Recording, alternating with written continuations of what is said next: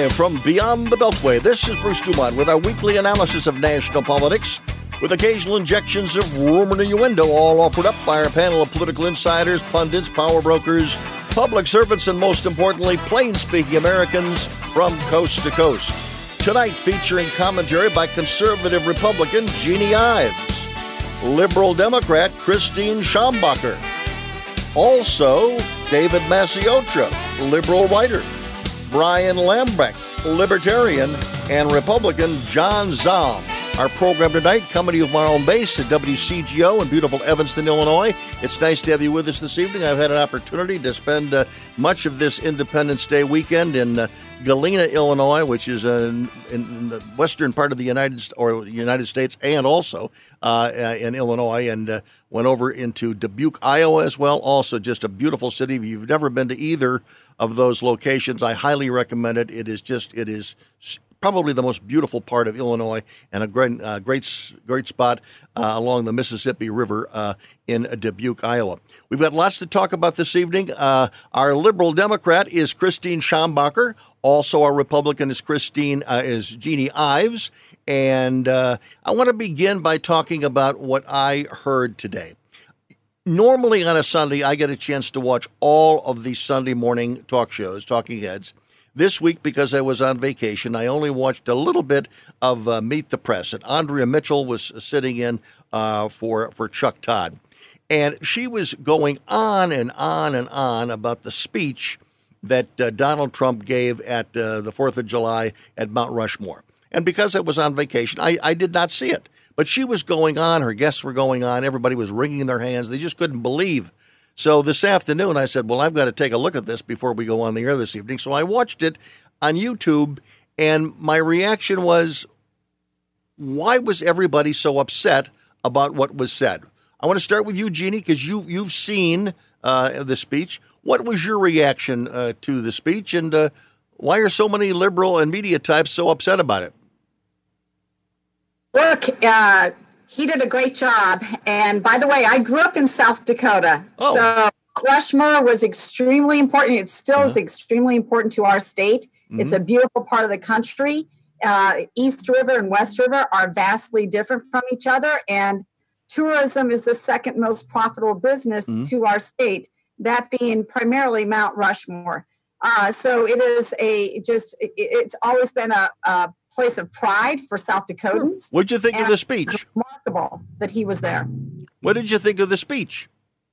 I thought it was outstanding. I thought he spoke to what is happening on the ground that people see and upsets real Americans, real patriots. And this idea of the cancel culture must be canceled. Him taking it on resonates with normal Americans who see what's going on, and all they want is stability. And all they want to do is feel proud about America and not all this bashing that you have seen going on. It's a very small subset of Americans who are taking to the streets and protesting and blocking people's ordinary lives, right, actually destroying people's lives. I want to get Christine Schombacher in here. Christine she's a liberal Democrat. She ran for Congress. I'm going to have to completely disagree. I think you did not see the speech. By the way, we should mention that you said you did not see the speech, but you read about it.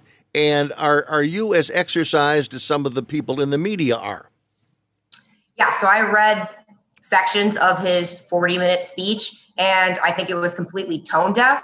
He is continuing to divide when the majority of Americans do support the protests. They want systematic reform. They want criminal justice reform. They want good schools throughout the entire country, no matter where you live. In fact, there's polls that come out that most Republicans support the protests. So I think Christine, let me just interject here. Oh no. He did not mention the protesters.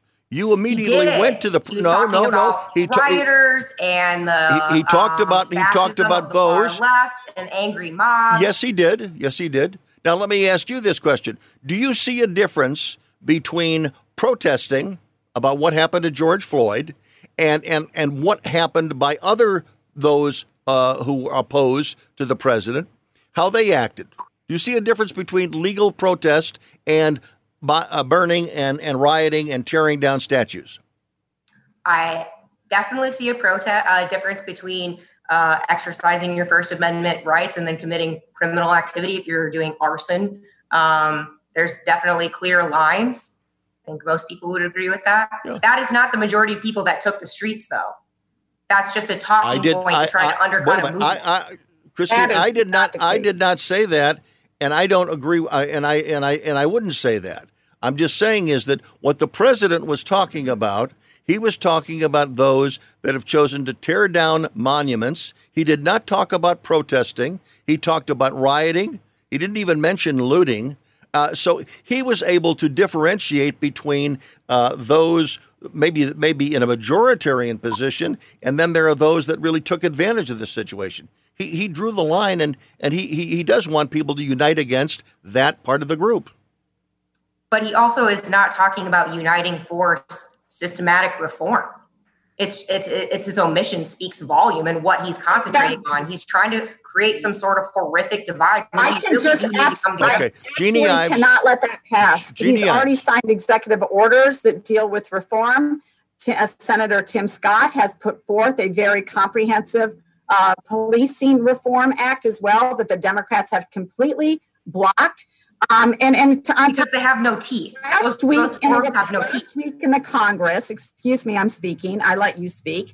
Last week in Congress, the Democrats in the House refused to condemn the defund the police movement and procedural vote. So they obviously think that we should, as a whole, holistically as a party, defund the police. The president's speech spoke to the cancel culture, spoke to the idea that we're going to tear down George Washington's statue, that Lincoln should be attacked as well, that even Teddy Roosevelt is not worthy of admiration. I mean, this is the type of stuff that is absolutely infuriates Americans who know that these men have done great things for all of humanity. And that's what he spoke to. In fact, he said before these figures were immortalized in stone, they were great American giants in full flesh and blood, gallant men whose intrepid deeds unleashed the greatest leap of human advancement in the world has ever known. Christine, go ahead, Christine. Yeah, I think just responding to that, so you actually have to look at what the statues are. So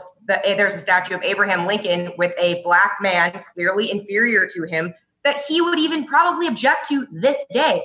We can make a monument to Abraham Lincoln, which we have done. It's in D.C. That is also, it doesn't put a black man clearly underneath him as a human. That's wrong. And it does need to come down. And also, where are our statues of Frederick Douglass? Why isn't he on currency? Why aren't we celebrating? Who says it has to come down? One at a time. Go ahead, Christine, finish your point. We need to celebrate people who have truly made this country great without also ostracizing and making things painful and horrific. When the president said near the end of his speech that he wants to create this garden of heroes in which many of the people who we mentioned in the speech would be recognized. He didn't say specifically name by name, but he ticked off many people that I don't think there'd be any controversy at all. He wants to build this garden of heroes. So he's signaling on, and when we come back, I want to talk more about it. We do have to break. We do have to break. I'm Bruce Dumont, back shortly from Evanston, Illinois.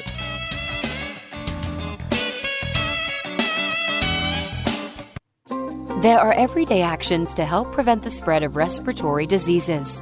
Wash your hands. Avoid close contact with people who are sick. Avoid touching your eyes, nose, and mouth. Stay home when you are sick. Cover your cough or sneeze. Clean and disinfect frequently touched objects with household cleaning spray. For more information, visit cdc.gov/COVID-19. This message brought to you by the National Association of Broadcasters and this station. A few years ago, Steve Faircow's lungs were failing. I don't think I had more than a couple weeks to live. That's when Steve received a lung transplant made possible by an organ donor. Now Steve can do things he never imagined, like climbing 94 floors to the top of a skyscraper. I never knew that breathing could feel this good. It's an incredible gift. What could you make possible as an organ, eye, and tissue donor? Leave behind the gift of life. Go to organdonor.gov, U.S. Department of Health and Human Services, Health Resources and Services Administration. Bruce Dumont continuing on Independence Weekend from Evanston, Illinois, and we're talking about the president's speech at Mount Rushmore. We have difference of opinion, at least those that are also sending us notes via YouTube and by Facebook. And a question that I would have, we'll go to calls in just a moment, but I want to go back to something that you said, Christine, and that is that the president wasn't unifying the country. I mean, we're in a presidential campaign. When you ran against Danny Davis for Congress earlier this year, you were drawing differences between you and Danny Davis. Isn't a campaign not about bringing people together? It's about talking about the differences between one party and the other, and by nature, that deals with conflict. Fundamentally reject that. I think you can have differences between your opponent and then still try to bring the community together. And that's what I try to do with my campaign, is bring the community together, try to make the 7th congressional district better. And I would do you agree in a presidential do you agree in a campaign? I want to get over in a campaign, there isn't necessarily unity. And people who agree with you on one point, that doesn't mean that your position is something that needs to be unified, because there are people who disagree with you. We live in a country where we're about 50-50. So how can you unify a country when 50% of the people won't even listen to the other side? I want to hear your response, then I want to hear Jeannie's response. Go ahead. Yeah, I'm from Nebraska. A lot of my family members are Republican. A lot of my friends are Republican.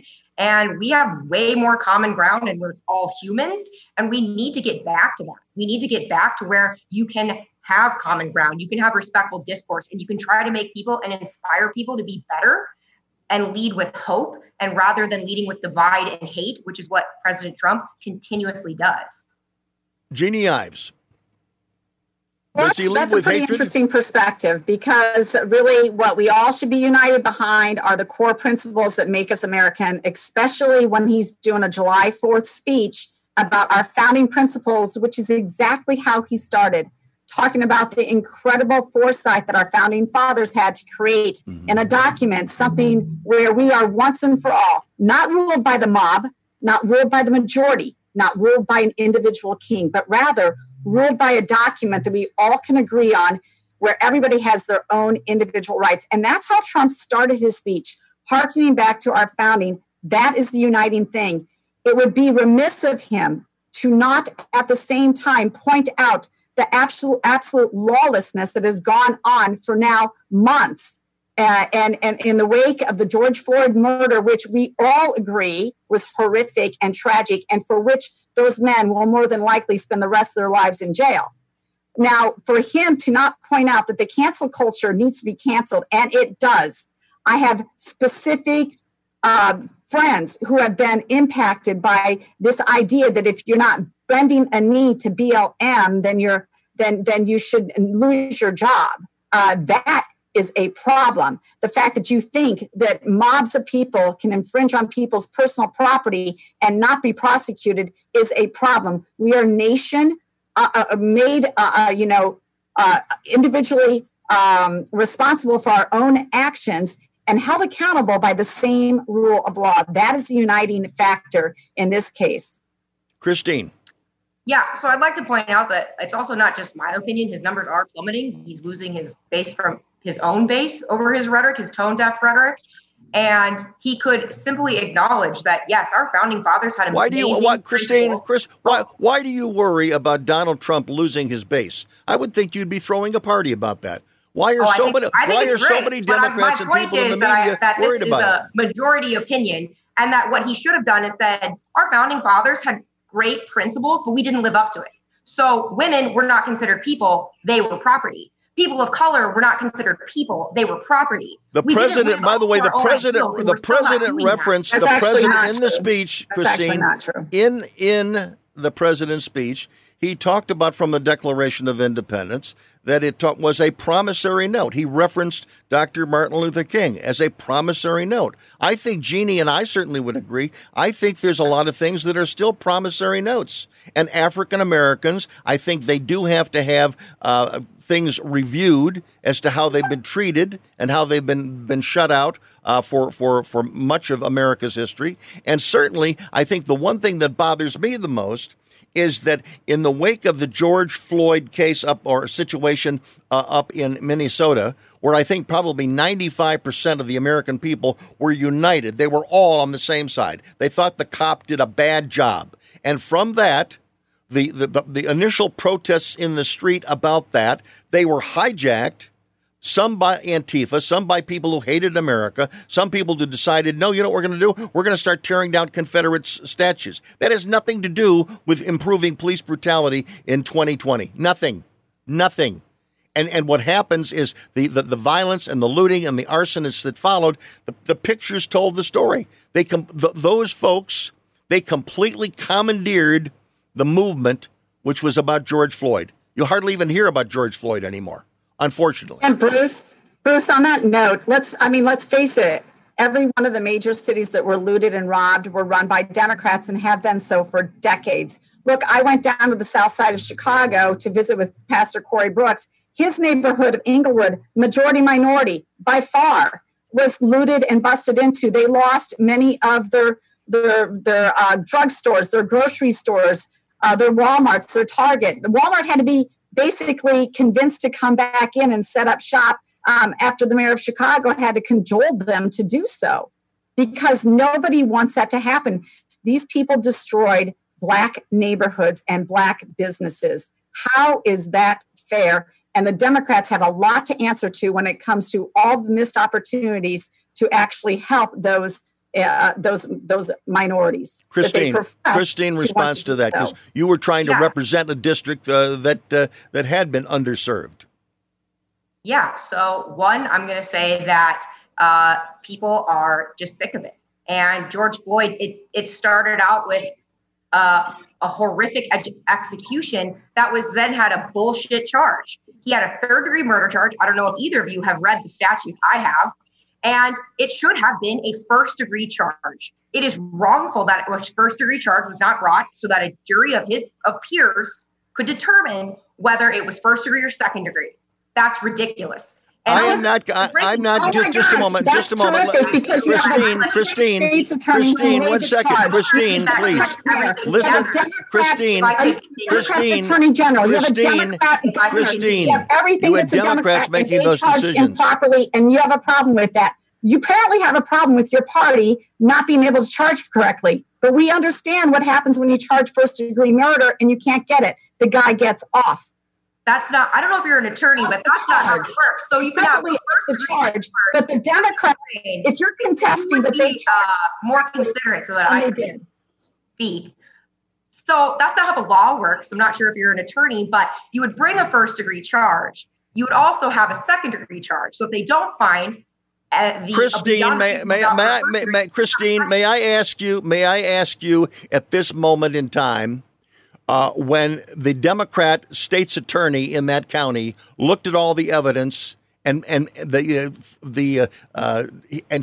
made the call, and the Attorney General of the state of Minnesota, why are you wasting time talking about an issue that's already been resolved by a Democrat Attorney General in the state? Why are you wasting that time? Aren't there more important things to talk about? Whether or not, but I'm talking about how is that germane to the issues that we're talking about? How does whether or not he would? How does Christine answer my question? How does it, Christine? You've got to wear a headset because you're not playing fair on this program tonight. You are not playing fair. You're talking and not listening to a thing that anybody says.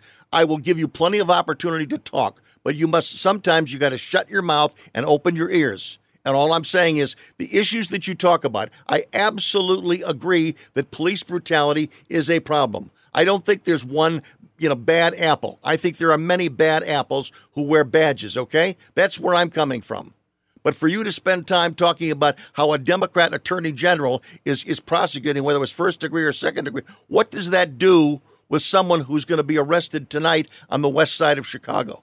What is it? So, Bruce, how does it change their life? How it started off peaceful and you didn't understand. So I was actually trying to answer your question, and I would appreciate it if you would also listen to me. And I was explaining that people were very upset over the charge. because it was a BS charge. Why? And they want real justice. But how why is that important if the issue is you want to root out, you want to have punishment to the police officers in that case. You want them to be punished. They are going to be punished. They were charged within 1 week of the crime. 1 week. Can you have speedier justice than that? Do you want them already to be sent to the electric chair? All right, I want to switch to some other guests. We're going to go to Dave. We're going to go to Dave. I want to go to Dave now. I want to bring the callers in. Let's go to Dave, listening to us in Spokane, Washington. Go ahead. You're on the air. Hey, good evening. Just a couple of comments. One was referring to at the founding of America that women were property, and how this narrative that America was so terrible when we were founded, and that some people say we're still so terrible. Well, if the panelists would like to answer the question as to what do they think about all the other countries around the entire world that were equally and many times far, far worse than anything you saw going on in America.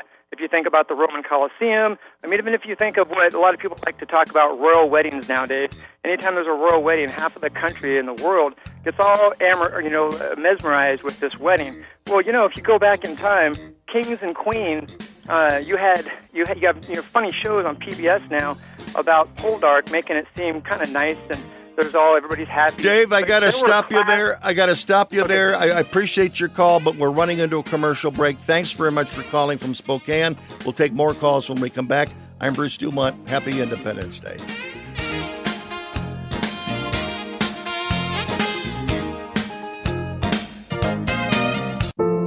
Every year, millions of Americans use opioids to manage pain. Pain can be unrelenting, overwhelming, and all-consuming.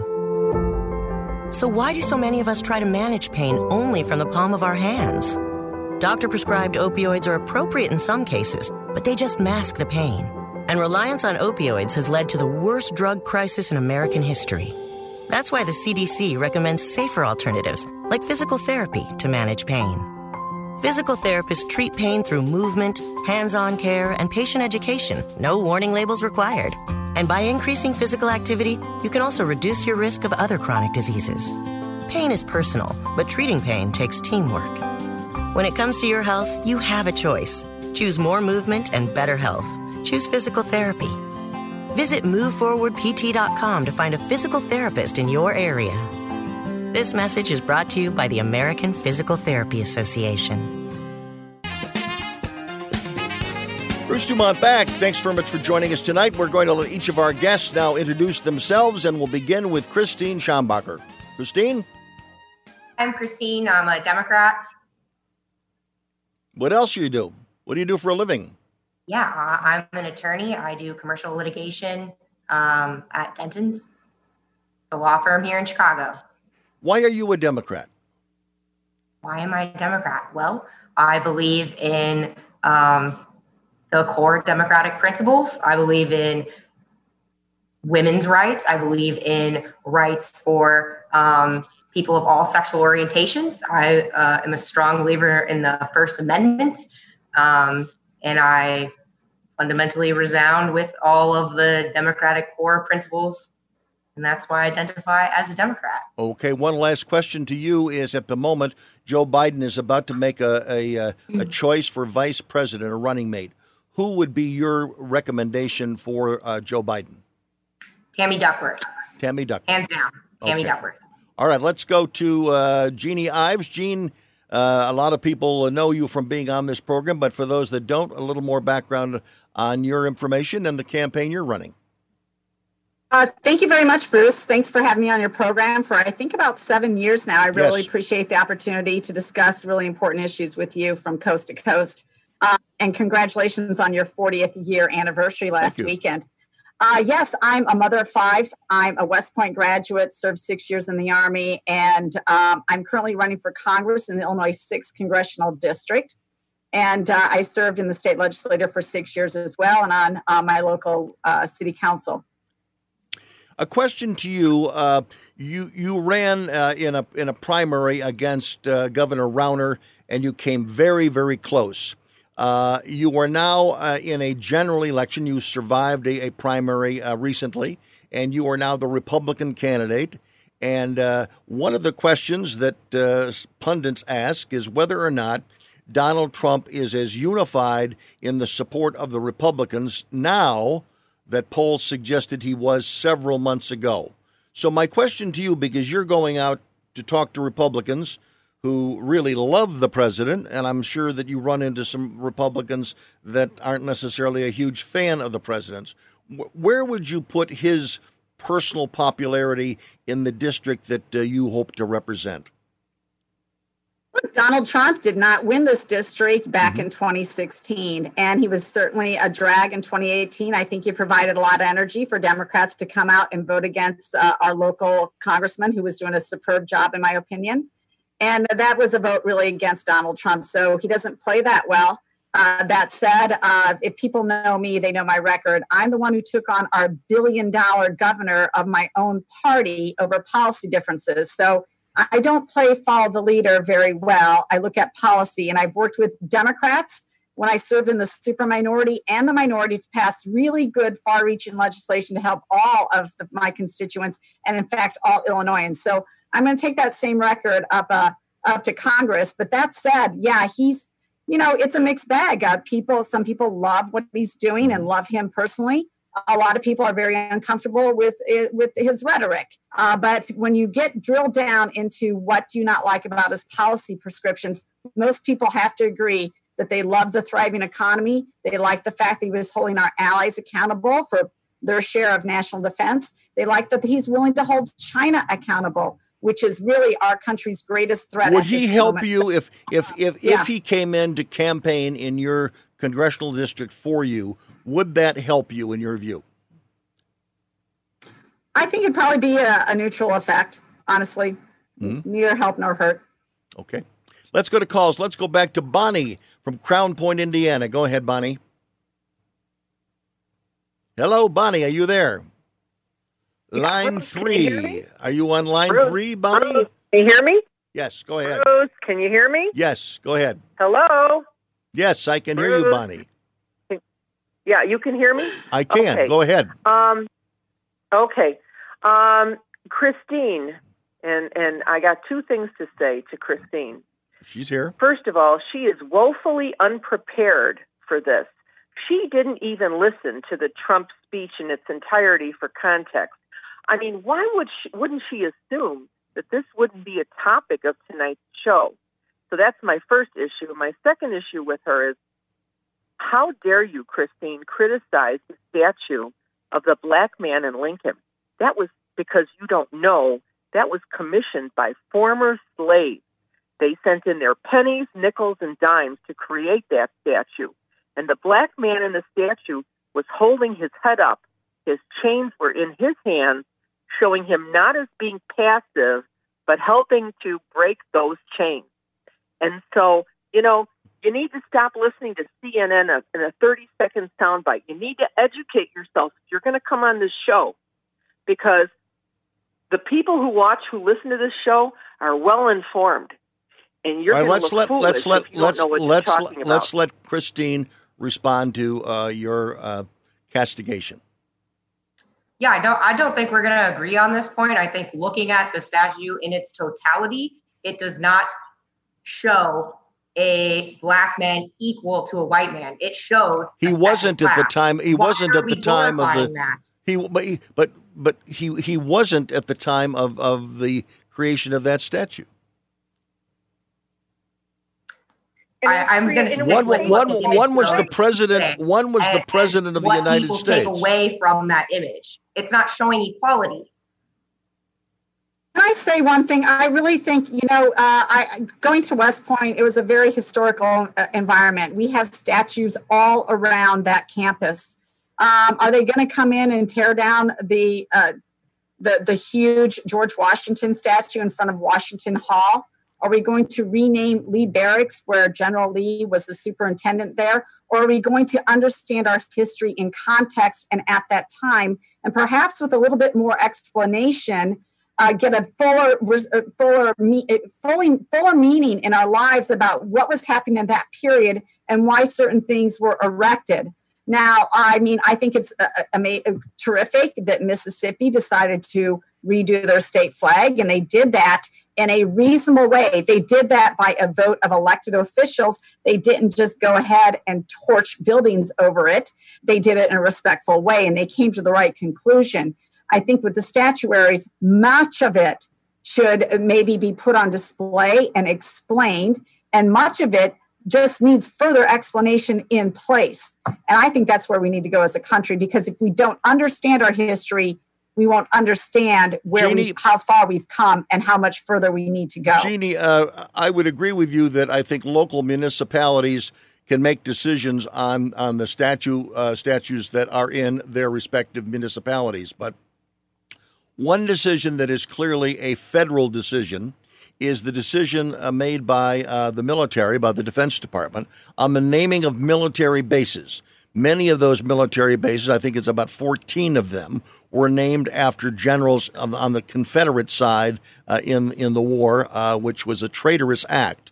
Do you, because as being a graduate of West Point, do you think that there should be a renaming of those 12 to 14 military bases that are named for military and Confederate traitors?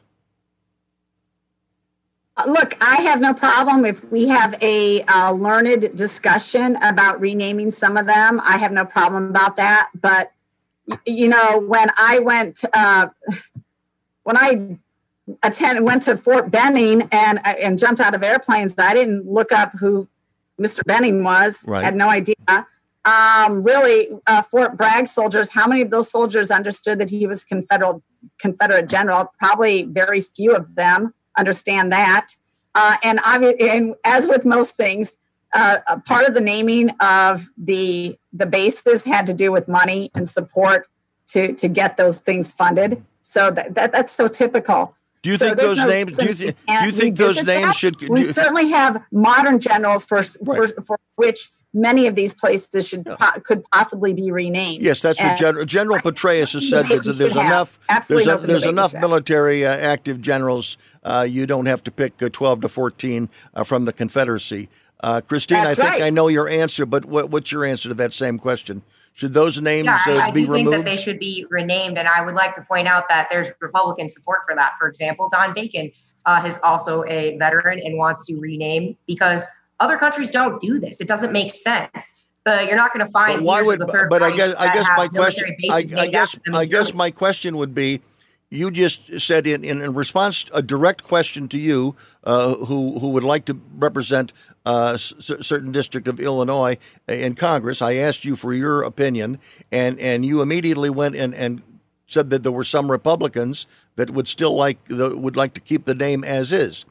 No, I did not say that. I was saying that there are Republicans that support renaming them. For example, my point was there's overwhelming support. Yes, you're right. Okay. These. And again, since we're if we're going to discuss the politics of it, every one of those bases or forts, every single one of them was named and with the support of a Democratic leader in the U.S. Senate, primarily from the state of Georgia. And every single one of them was named during the administration of Franklin Delano Roosevelt or Woodrow Wilson. There was no Republican president that was in office, and basically it was when Democrats controlled both houses of Congress when those things happened. So again, mistakes were made, and they were made for political reasons, because at that time the chairman of the House and Senate Armed Services Committee were always Democrats, always, for 20, 30 years. We do have to pause. We have more callers on the line. 1-800-723-8229 from coast to coast and border to border on Independence Day 2020. I'm Bruce Dumont, coming to you live, coast to coast, border to border, and around the world at BeyondTheBeltway.com.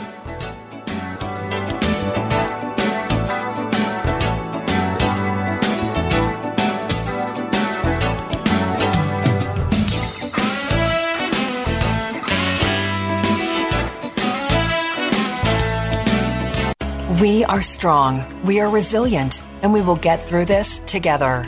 But these are stressful times, and it's important to also practice good self-care. It's normal to feel overwhelmed, anxious, or afraid, but there is hope. Reach out to someone, connect with your friends, stay in touch with your community, and know that you are not alone. Learn more at wearebroadcasters.com/hope. Furnished by the National Association of Broadcasters and this station. Chris Domine is a husband, father, an athlete, even an Ironman. But 10 years ago, Chris's kidneys were failing. The doctor said, if you don't get a kidney transplant, you are going to die. Chris received a second chance, made possible by an organ donor. Your well-being changes from loss of hope to better times ahead. What could you make possible as an organ, eye, and tissue donor? Leave behind the gift of life. Go to organdonor.gov. U.S. Department of Health and Human Services, Health Resources and Services Administration. Bruce Dumont back. Nice to have you with us. Here's a comment from Mac Birch, who's a regular listener. He says, Bruce, Democrats were different in the 1950s. It is disingenuous for you to bring this up, as you know better. Well, again, both parties were different in the 1950s and 1960s. And all I'm just saying is that one of the things I'm always interested in, since doing this program. There are so many problems that this country faces, and it's easy to talk about the problems. I'm very interested in what political parties do when they have the power. When they have the power to do and change things, what do they do with their power? And in this particular case, the Democrats in the 1950s, and go back to the 40s, when there was the Solid South and it was Democrats, the most powerful people, Richard Russell, Herman Talmadge of Georgia, just to name a few, Mendel Rivers in the House in South Carolina. They were Democratic powerhouses. That's why everybody was voting Democratic then. And again, it was Republicans then that were standing up, certainly in 1960, 1964, they were standing up and they were voting for the Civil Rights Bill. The Civil Rights Bill would not have passed without a lot of Republicans, including Everett McKinley Dirksen, the Senate minority leader. He was the one that got the thing passed. So again, parties do change. But again, since we have a lot of discussions where people don't have a reference of history, I like to put that up whenever we can. Let's go to Joy from Spokane, Washington. She's listening. She not a big fan of the Trump speech. Go ahead, Joy. Why not? Well, I listened to both of his speeches, both the Mount Rushmore and the one in Washington, D.C. Uh-huh. And I am a Democrat, came from a family of Democrats, and I did not hear him, and I'll admit maybe I have some bias listening, but I did not hear him make any distinction between protesters and rioters. I felt his comments were directed to anyone who was on the street, and I did march in Spokane. The part I was in was very peaceful. There was some trouble the first march, but they had subsequent marches. There have not been problems. Mm-hmm. And so I felt that his comments were very targeted against anyone who may have had support for the Black Lives Matter. He had already called it a hate movement.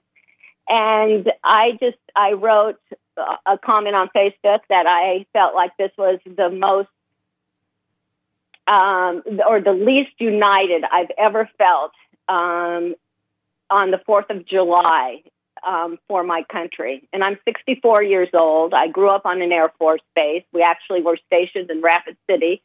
So I saw Mount Rushmore in person, a number of times. And this president has just been disrespectful. I think there is this element of evil in him. I truly do. Okay. Joy, let me ask a question. As a self-identified Democrat, and I want to ask this question to Christine as well, but I'll let Joy tackle it first. Do you believe that Democratic leadership, and you can define it however you want, whether it's Joe Biden or members of the House, the Senate, Chuck Schumer, name. Do you think they have been articulate and clear and loud in denouncing the violence, the looting, and the arson that has come out of some of the violent protests? Have they been clear in saying that should not happen, or separating it from the protesters? I think so. I mean, and I think, I didn't agree how long Seattle went, but once there was violence, for example, both Jay Inslee and the mayor said, no, this is now an unlawful after 10 days. Whatever they taking it over. Yeah, but they waited 10 days to do it. And I think, but they weren't seeing the violence up to that point. And again, I said I disagree with how long it went. Yeah. But I feel as if they did make a statement that we're not putting up with this violence. I know in Spokane, they were making arrests. I think in these other cities, arrests were being made. I think for me, just personally, where this hits for me is that it's gone beyond George Floyd, and it's gone to a point of recognizing that racism is an issue, and it's an important issue. We're doing a adult study with my church starting next week, and it's a predominantly white church. But we're going to do that. You know, I've talked to enough people, young people. This young person yesterday who's dog sitting for me and house sitting, she just graduated from Whitworth University, which is a very good college. She's going to be a teacher. She's had people come up to her and say, wow, you're really smart for a brown person. I had physical therapy last week. The young woman there who's biracial, she was told the older man who walked in that he needed to put on a mask. He said, the only mask I'm going to wear is one with a swastika on it. Oh, well. Well, those by the way, let me just go with. I want to give Christine an opportunity to respond to the same question, whether or not Democrats have been strong and clear in denouncing the violence that has taken place. Christine. I think particularly the mayor of Chicago has done a great job, and there were a lot of arrests made here as well. A lot of arrests made when people were committing crimes. But again, I want to emphasize that the super majority of people were rightfully exercising their constitutional right to protest against the police brutality, the horrific over-incarceration of Black men, and we need fundamental change. And I'd like to point out that Breonna Taylor's murderers are still free. Okay. On that note, we are out of time. Christine Schombacher, she has been our Democrat, joining us in hour number 1. Christine, thank you very much. Jeannie Ives, you have been our Republican. Thank you very much for being with us as well. And again, we're coming up with another full hour of discussion. And in the next hour, we're going to be joined by David Masiotra. He's our liberal. Our conservative is John Zalm. And our libertarian is Brian Lambrecht. They'll all be here in the next hour. I'm Bruce Dumont. Don't go away. Full hour to come.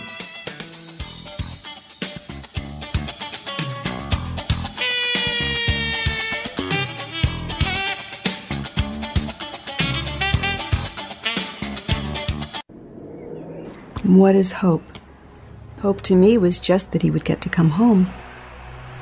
I had no idea how hard it would be once he got back. I wish she'd stop drinking so much. She thinks it's helping, but it's not. I hope she sees that soon. I act like I don't care if he comes to my games, but I hope he does. I used to hope he'd find happiness again. Now I hope our marriage makes it. I hope Grandpa will get help. He thinks it's too late, but it's not. With everything that he's going through, I hope he sees a counselor. I just want my brother back. I hoped he'd get help. Stop hoping things would get better on their own. He told me to stop asking. I didn't. Then one day he asked for a ride. Hope is knowing there are other families just like yours, that the veterans they love got help and recovered. Go to maketheconnection.net and turn hope into action. Matt always knew he wanted to be a doctor. That's why he makes the most of every day. To study before breakfast, to work hard, to do whatever was necessary to achieve his goal. He found an answer in the military. If you have a passion, a vision for your future in any field, todaysmilitary.com can be your path to a fulfilling career. You have a calling, we have an answer. Find your way at todaysmilitary.com. My name is Bobby. I'm a veteran and lost my leg to a roadside bomb. My victory was going from a wheelchair to becoming a weightlifting champion. I'm Sam. I'm a veteran. My victory was finding a career I can be proud of and supporting my family. America's veterans are on their most important tour, the tour of their lives. I'm a veteran. My victory was going from homeless to home. At DAV, we're on a mission to help veterans get the benefits they've earned. I'm a veteran, and my victory was finishing my education. DAV offers veterans of all generations a lifetime of support for victories great and small. My victory was proving that disability is not a limitation. My victory was getting my service dog a new best friend. We help more than 1 million veterans every year as they face and conquer their challenges. My victory is being able to be there for my family. When America's veterans win, we all win. Help us support more victories for veterans. Go to DAV.org. Standing up for what's right. Helping out when things go wrong. Seeking the truth and speaking our minds. Not just making records, but breaking them. Leading the way behind the camera, beyond the runway, and on the silver screen. Not just making our mark, but making a difference. Now that's a job for a Girl Scout. Girl Scouts, preparing girls for a lifetime of leadership. Bruce Dumont back. Thanks very much for joining us in hour number 2 of Beyond the Beltway. And in this segment, we are going to be welcomed on the left. We have David Maciotra, who is a writer. And in the center, the libertarian spot, we have Brian Lembrick, who's been a guest on this program. And John Zahm is a Republican, and he joins us for the first time. John, nice to have you with us on Beyond the Beltway. It's a pleasure, Bruce. Thanks for having me. I would like to pick up the conversation of the past hour, and I'm going to start with the libertarian. Give us where you would start the conversation of racism in America. What needs to be done? What do blacks need to do? What do whites need to do? Give us a short version or a short answer to that, because I want everybody to weigh in on it. How do we move forward? The short answer on that is that in every instance, government makes the situation worse. People need to work these things out in society themselves, and generally people want to work together. Everybody wants to have a better life. They want to do business with each other. They want to trade, buy, sell with each other. Then government comes in and decides, you can't go to this school. You can't go into that building. You don't have access to this health care. And then you get a divide that becomes worse and worse because government pits groups of people against each other. John, I want to go to you and put a fine point on the question.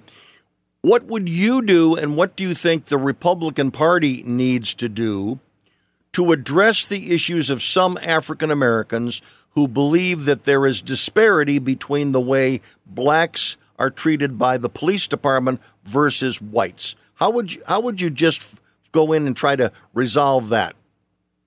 I think it's important to enact the police reforms that Tim Scott took the lead on in the Senate, and it got stopped in the House. I think there are reforms that are needed, that can address some of these concerns.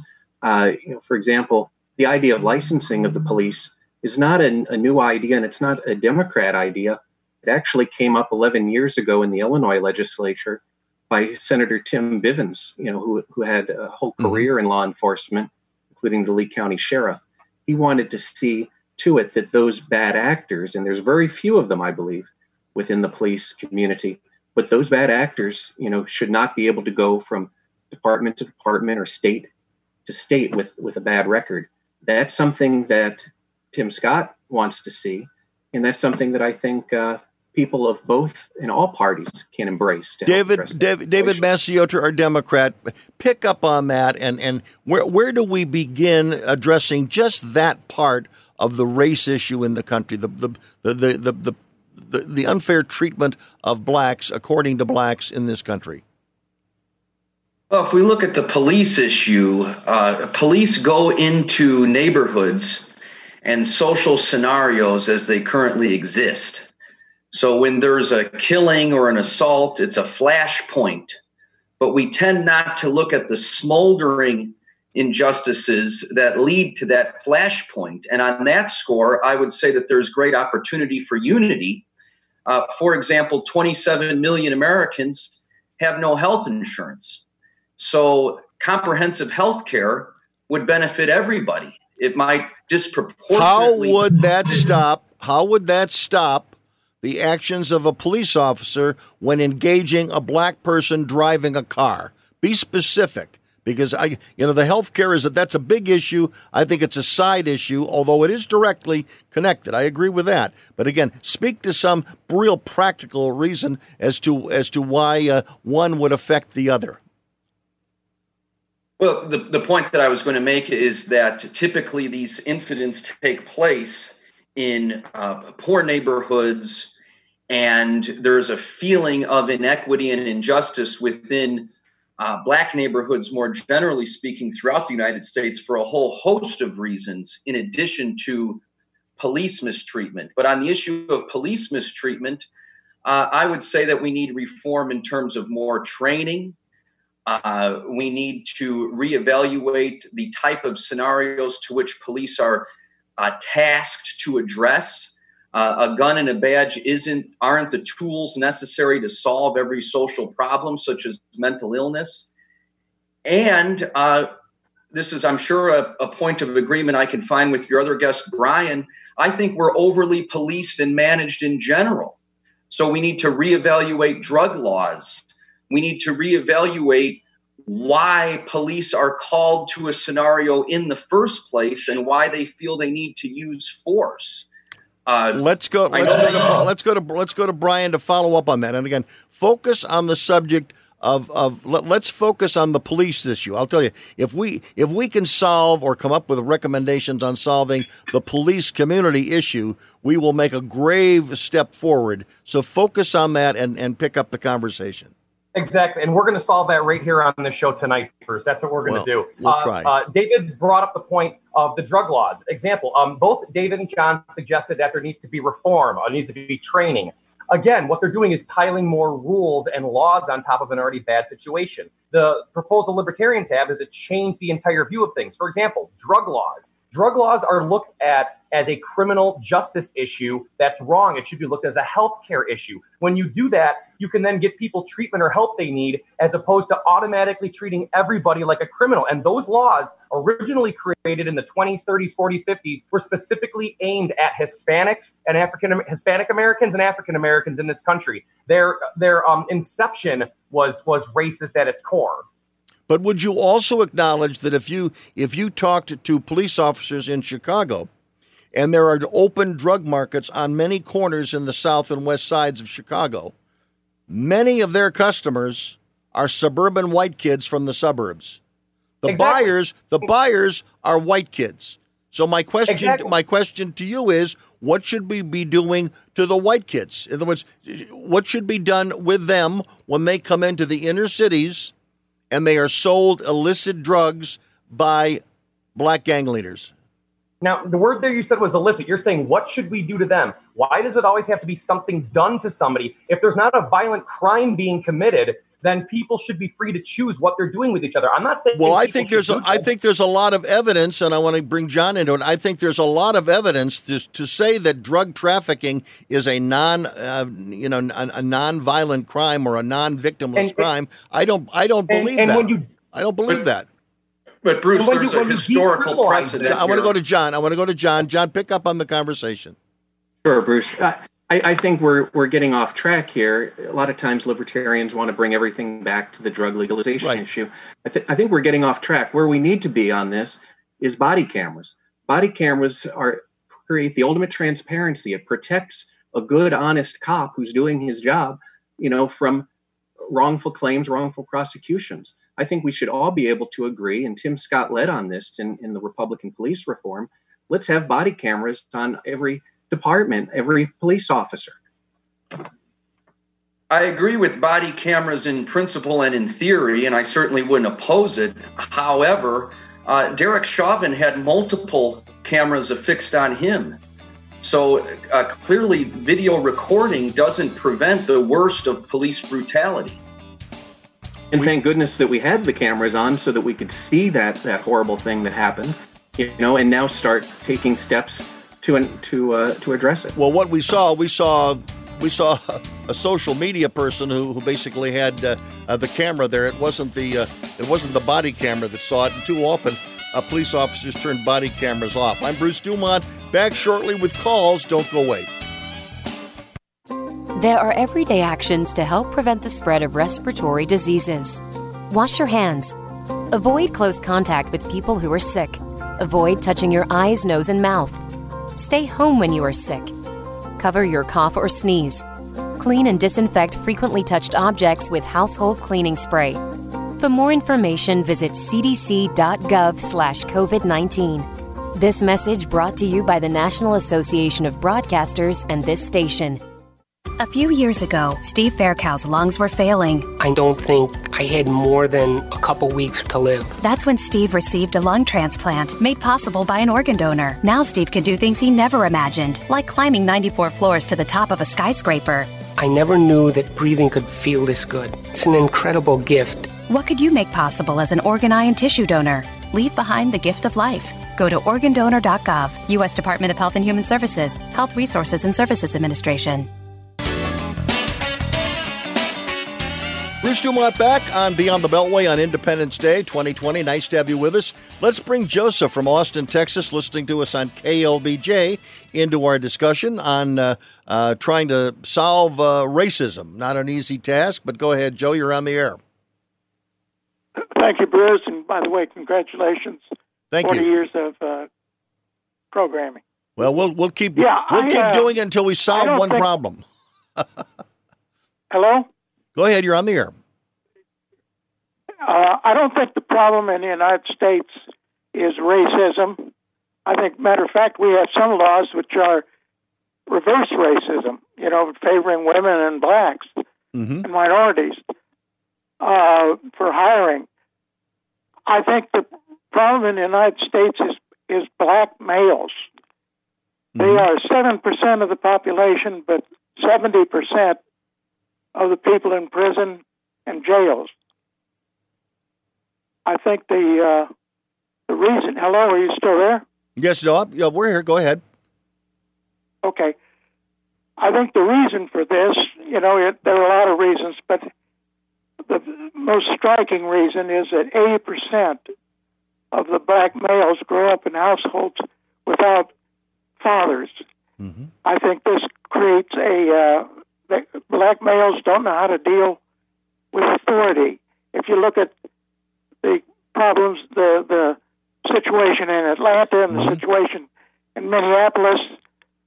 Let me stop, Joe. Let me stop you for just a second. I want to bring David Masiotra into the discussion because it's a subject that's near and dear to his heart. He's also just finished a book that'll be out soon on the importance of Jesse Jackson in society, and I'm sure that you had conversations with Reverend Jackson about this subject during your many interviews, David.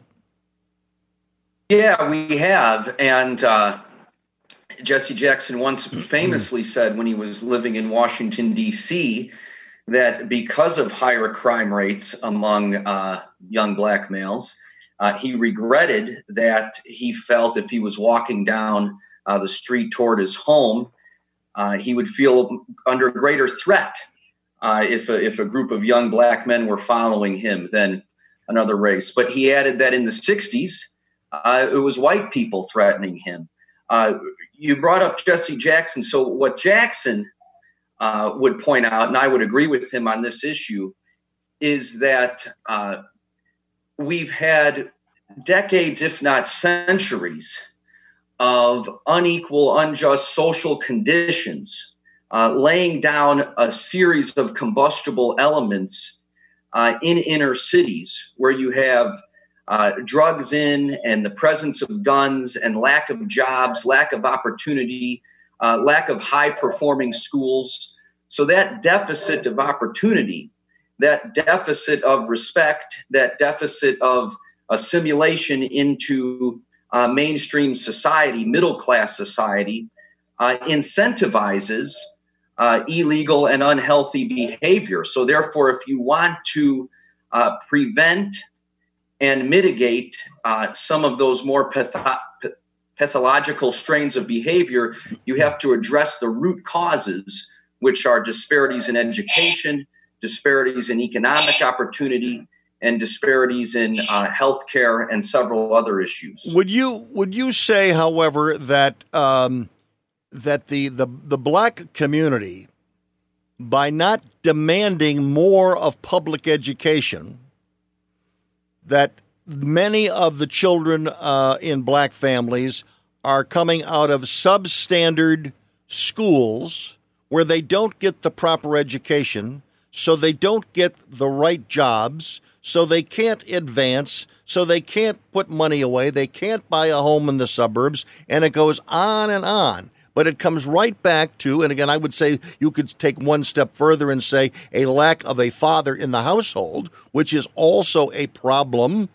It's a problem not only in the black community, but a problem in the white community. If you don't have a father in the household and you don't sit around and have dinner with each other as a family unit, your likelihood of going to prison or having a bad outcome in life is significantly higher.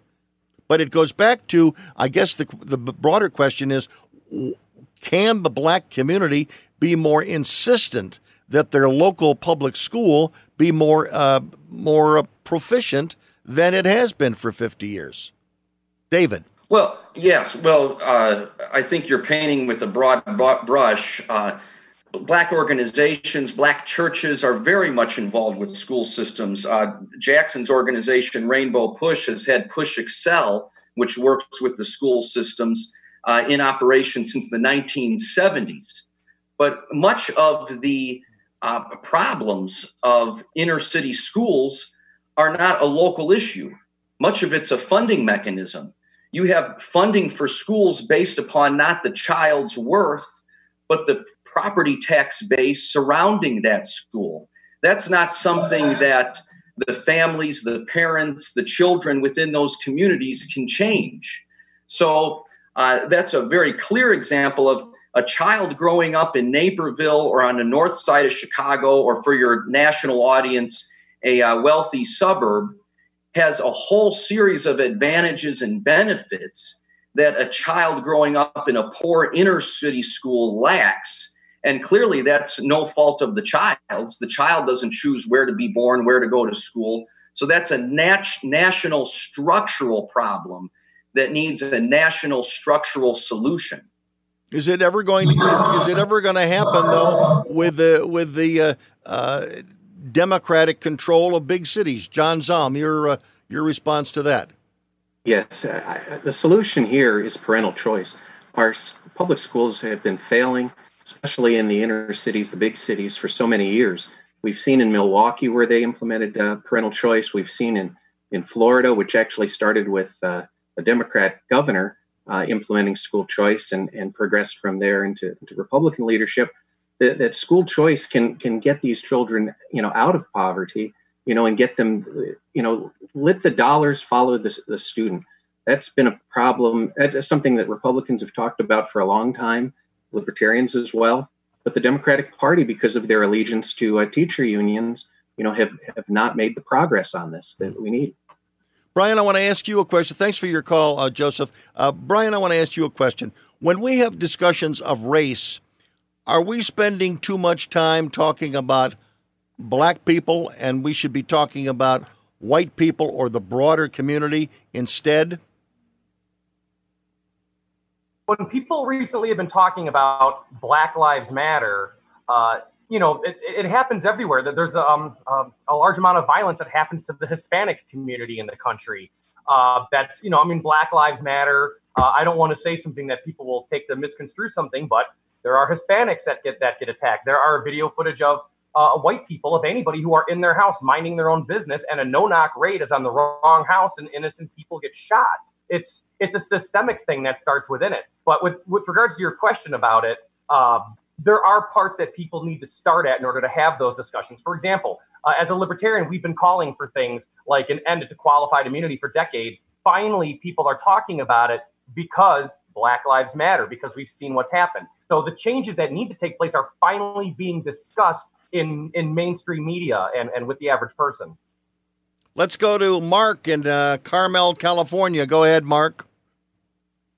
Hey, good evening, Bruce. So let me start off, and I tried to get through last weekend Congratulations, dude. You started the whole deal. You were here before Rush. You are a rock star, and you always have been. It took me years to find you, and thank God for iHeartRadio. Well, thank you very much for saying that, Mark. Thank God, and listen, so just let me cut back to the chase here to your prior hour. Okay, so as of 2 hours ago, the Chicago butcher bill this weekend was, as of 2 hours ago, and the weekend's young yet, because we're not done with the weekend, was 85 shot, 24 dead. Okay, listen, we're talking about the 20 top cities in America that are run by Democrats, which was a point brought up in the prior hour. Until we can start getting a handle on that inner city violence, and tell me, who are they calling when those 85 shots, 85 people who were wounded and 24 were dead, who are they calling? Are they calling a social worker? My God, no. Of course they call the police, and the thing to defund the police. So I realize, while your guests are talking about all these ethereal things about inner city education, we must throw more money at it, we must move on and do this and that and the other thing. Until we can solve the fundamental problems in the inner city, which was all created through the best of intentions, because we all had the best of intentions back in the early 60s. Right. You know, we're going to build apartment houses for everybody. Yep. And within 2 years, they became rat hole-infested drug-dealing dens. Well, it was an experiment that went wrong, so we need a new experiment. But the experiment is not to defund the police. The experiment is to clean out your houses and get your own stuff organized before you go on some national campaign that tells everybody else what the hell to do. Because in my county, we don't have the issues you have in your county. Well, the issue clearly is each individual community has got to handle what is happening in that community, and they have to engage. It has to be a broad discussion, and I don't think it necessarily just has to be a discussion amongst black people. I mean, blacks have got to be there as integral part of the discussion, but the clergy should be involved, and the unions should be involved. The unions should not be there to protect a fiefdom or a system that does not produce quality education. That goes back to the House. Most people should... Every year, millions of Americans use opioids to manage pain. Pain can be unrelenting, overwhelming, and all-consuming. So why do so many of us try to manage pain only from the palm of our hands? Doctor-prescribed opioids are appropriate in some cases, but they just mask the pain. And reliance on opioids has led to the worst drug crisis in American history. That's why the CDC recommends safer alternatives, like physical therapy, to manage pain. Physical therapists treat pain through movement, hands-on care, and patient education. No warning labels required. And by increasing physical activity, you can also reduce your risk of other chronic diseases. Pain is personal, but treating pain takes teamwork. When it comes to your health, you have a choice. Choose more movement and better health. Choose physical therapy. Visit MoveForwardPT.com to find a physical therapist in your area. This message is brought to you by the American Physical Therapy Association. Bruce Dumont back. Thank you very much for joining us tonight on this Independence weekend. I think I might have said Independence Day, but it's Independence Weekend. And I hope you had an opportunity to enjoy it with your friends and family. And as I said at the beginning of the program, I had a great opportunity to head to Western Illinois, northwestern Illinois, the Galena Territory, which is where Ulysses S. Grant is one of the claims to fame of that great city and a small town. It's the prettiest city in Illinois, and also right across the river is the Dubuque, Iowa, and right on the banks of the Mississippi River. So it was a beautiful time. If you're looking for a new place to go and you're within the sound of my voice, at least in the Midwest, if you've not been there, I would highly recommend it. Let's go to guests who I will also highly recommend, and we will let them take a moment to introduce themselves and tell everybody a little bit about themselves. And David Massiotra, we'll start with you. Thank you for having me, Bruce. It's always a pleasure. I'm a columnist with Salon and the author of several books, including the forthcoming book that you were kind enough to mention earlier, I Am Somebody, Why Jesse Jackson Matters. Brian Lambrick.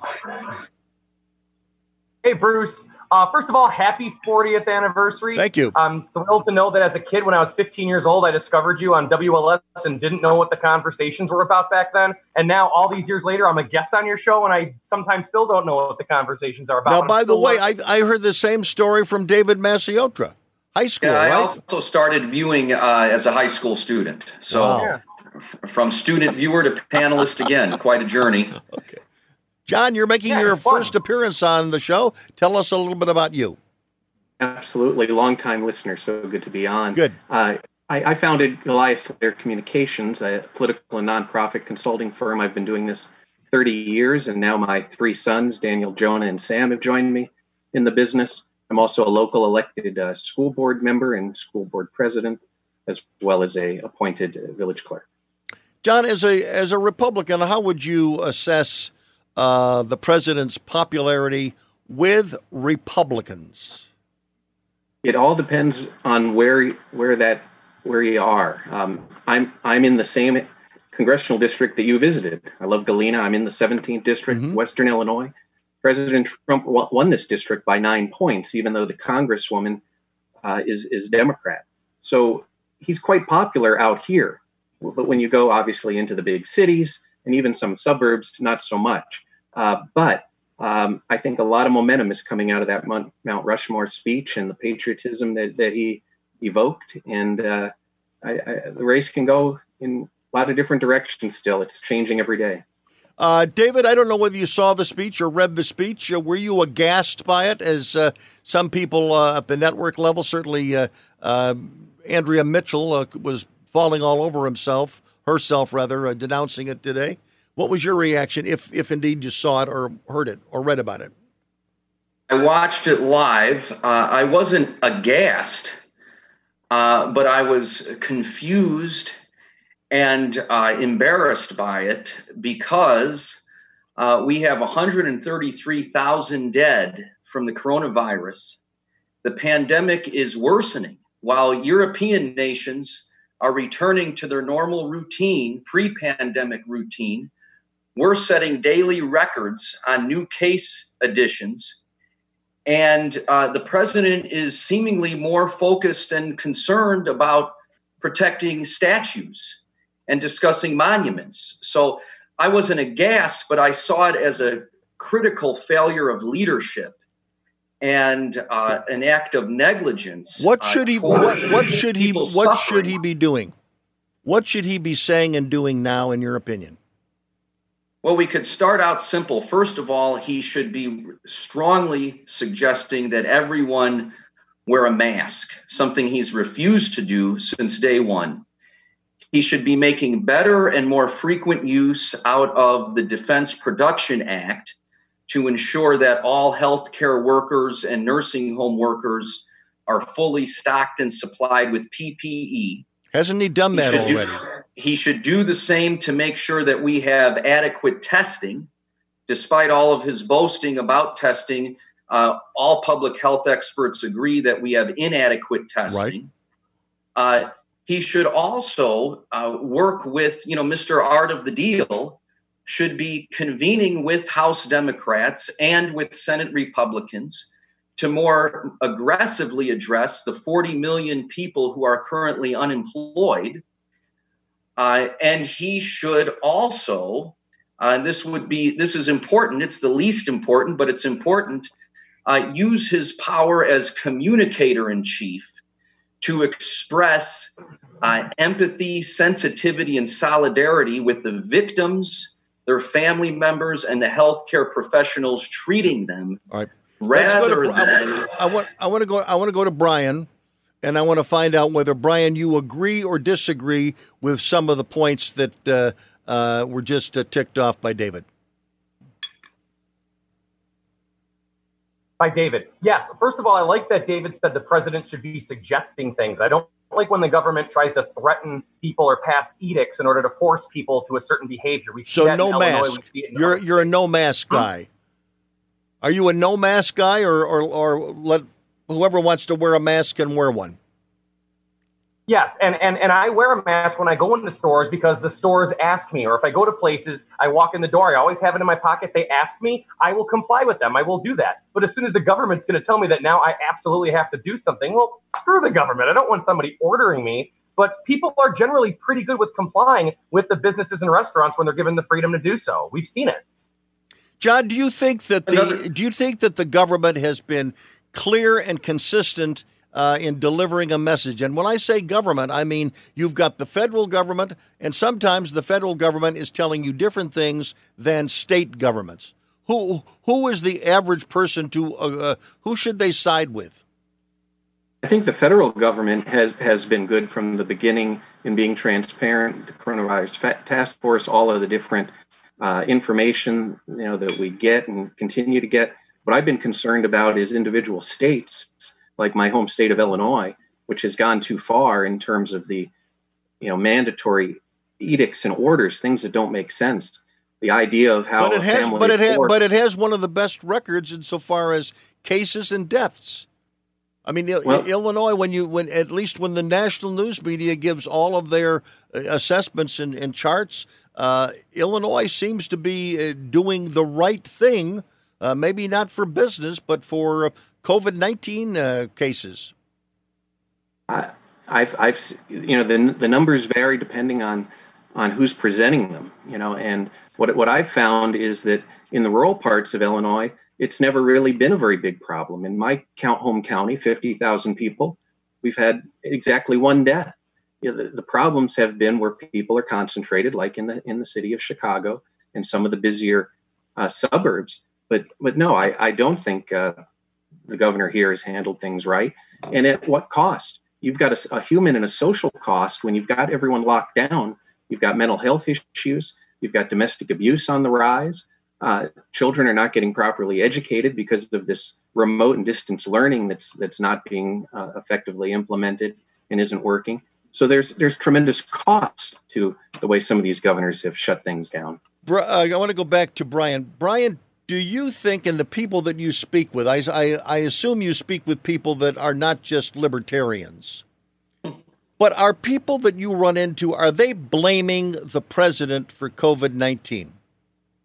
They're blaming him for COVID getting a little bit worse. And basically the thing that the president does, nobody should be shocked or aghast at anything he says anymore. It's pretty much routine with what he does. It's an Independence Day weekend, and he goes out and gives a speech where he starts complaining about statues, and he's talking about rioters and protesters as if they're one and the same. So people are upset with Trump over all of those things. But a lot of the COVID issues, it's pretty much the states, it's the towns, the cities, the counties. On the local level, everyone's figuring out how bad it is. I can't remember if it was David or John, but somebody said the rest of Illinois is handling it completely differently. People are being responsible on their own, and you don't have to arrest anybody or issue tickets, take their money, punish them. The rest of the state is handling it pretty well. It's only concentrated in Chicago where it's becoming a big problem. Sam from Myrtle Beach, South Carolina joins us this evening. Go ahead, Sam. Welcome to Beyond the Beltway. Thanks, Bruce. I've been watching this couple from St. Louis, as you know. Yes. I have a little bit different take on that. Go ahead. This guy's calling for the police now to come in and help. For 30 years, him and his wife have been trial personal injury attorneys. Mm-hmm. And they have sued the police department. They used to be what was called ambulance chasers. Mm-hmm. For 30 years, they have been suing police departments, especially the St. Louis Police Department, on behalf of largely black clients. And they built their mansion and made their fortune on that. And now that the mob has turned on him, he is crying for the police to come and save him. It's almost poetic justice. Okay. And by the way, just the ground troops, they're the brown shirts for the agent provocateurs for the left and the Marxists, the Democrats. Everybody knows that. May I speak on this, Bruce? Yes, go ahead. Sure. To me, the story that really comes out of St. Louis is not the personal merits or demerits of that particular couple. It's the fact that they're legal gun owners and they're protecting their property against people that had burst through their gate, and were shouting, and were literally being riotous. And the right to the Second Amendment is paramount, especially at this time. We see all the people that are exercising their rights and buying guns as well. They should, to protect their homes and property. That's the message that I get out of St. Louis. You are also not seeing many Democrats at the moment bring out the Second Amendment card.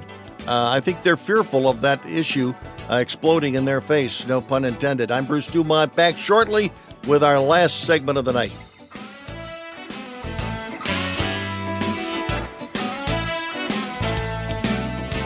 We are strong, we are resilient, and we will get through this together.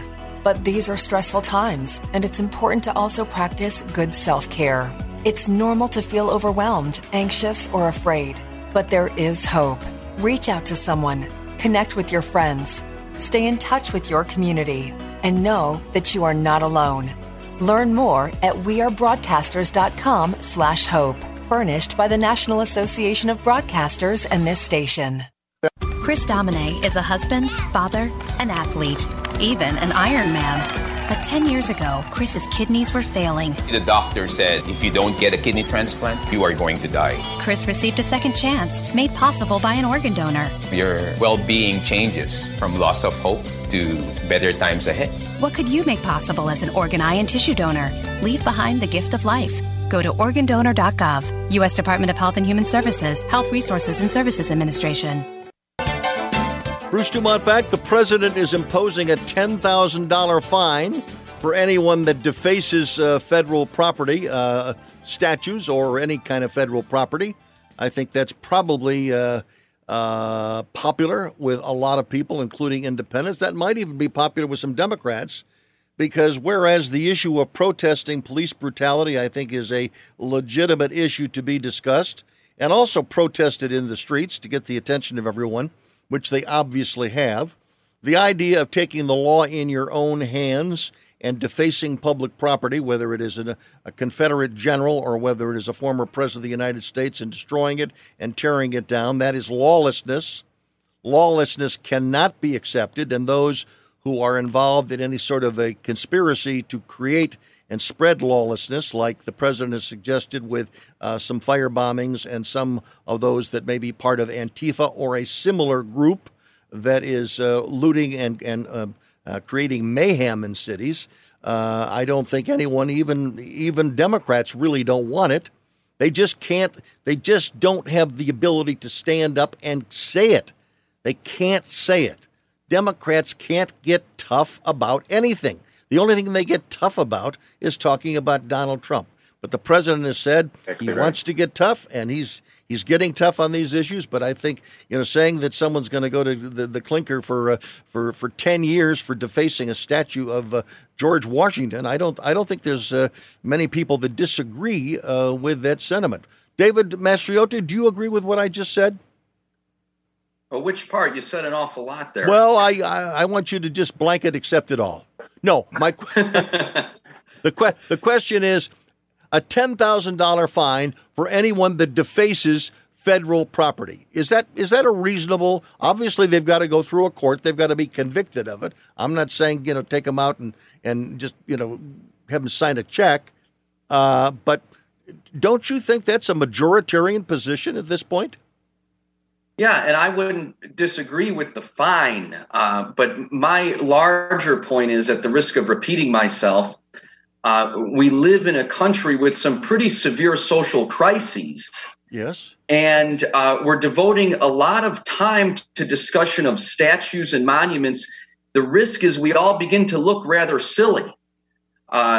So, child poverty is on the rise. Illiteracy rates are on the rise. I do believe we can do those things. Statues. We can do all those things. But the point is, and this is where I think you have to draw a line between Republicans and Democrats. The point is, it's lawlessness. Are you for lawlessness, or are you going to stand up and speak against lawlessness? when it comes to standing up and speaking against lawlessness and drawing a line so nobody can misinterpret what you say, the Democrats look weak. They look weak. Well, they cannot come out and be emphatic about saying that something is wrong because they're fearful that part of their constituency is going to be offended by what they say because they're going to be perceived as being racist because they don't believe that a statue of Abraham Lincoln should be torn down. Or as our guest in the first hour suggested, because there's a picture of an African-American who is on his knees below Abraham Lincoln, that somehow is racist, even though it was slaves that it raised the money to build the statue. First of all, I don't know if you're correct, because in the past week, Joe Biden, who's the nominee for president in the Democratic Party, probably the most important Democrat right now, has said that he would favor a legal process to remove Confederate monuments, but want other monuments to stay in place. At the same time, you talk about lawlessness. Don't forget the Republican Party, most especially Mitch McConnell, are collectively insisting on corporate immunity within the next coronavirus relief package, which means that corporations that violate health and safety standards and endanger their workers and consumers will face no legal penalty or consequence. So that's a whole nother way of talking about this issue of lawlessness and criminality. Well, I think we're getting off track. May I comment? Yeah, go ahead, John. I agree. Yeah, go ahead. The issue here is that a statue, by definition, is a symbol. And if you tear down a symbol of our government, and you do it in a violent, reckless manner like they've been doing with these mobs, it tears the very fabric of our society apart. That's why I definitely believe the severe penalties are in place, or should be put in place. And there's the hypocrisy of the statues that are getting torn down. You've got abolitionists getting torn down. Ulysses S. Grant, who defeated the Confederacy. It's outrageous. George Washington, that what these Democrat protesters and radical protesters are doing is beyond the pale. We have to do something about it. Brian, do you see a clear line there or not? I think this is a great time to start having a discussion about how we stop using taxpayer dollars to pay for statues to be put up of politicians and political figures and historical figures. If people want to put up a statue, let them raise the money and do it privately. Stop spending taxpayer dollars on it. Brian, but get back to the rioting, Brian, please. We're talking about statues that have been up there for 50 to 75 years. Those things are paid for. And by the way, many of them were paid for by private funds. They were not all paid for by tax dollars. You're like behind the curve on this. Have them sold off and give the money, give the taxpayers a tax break. Okay. All right.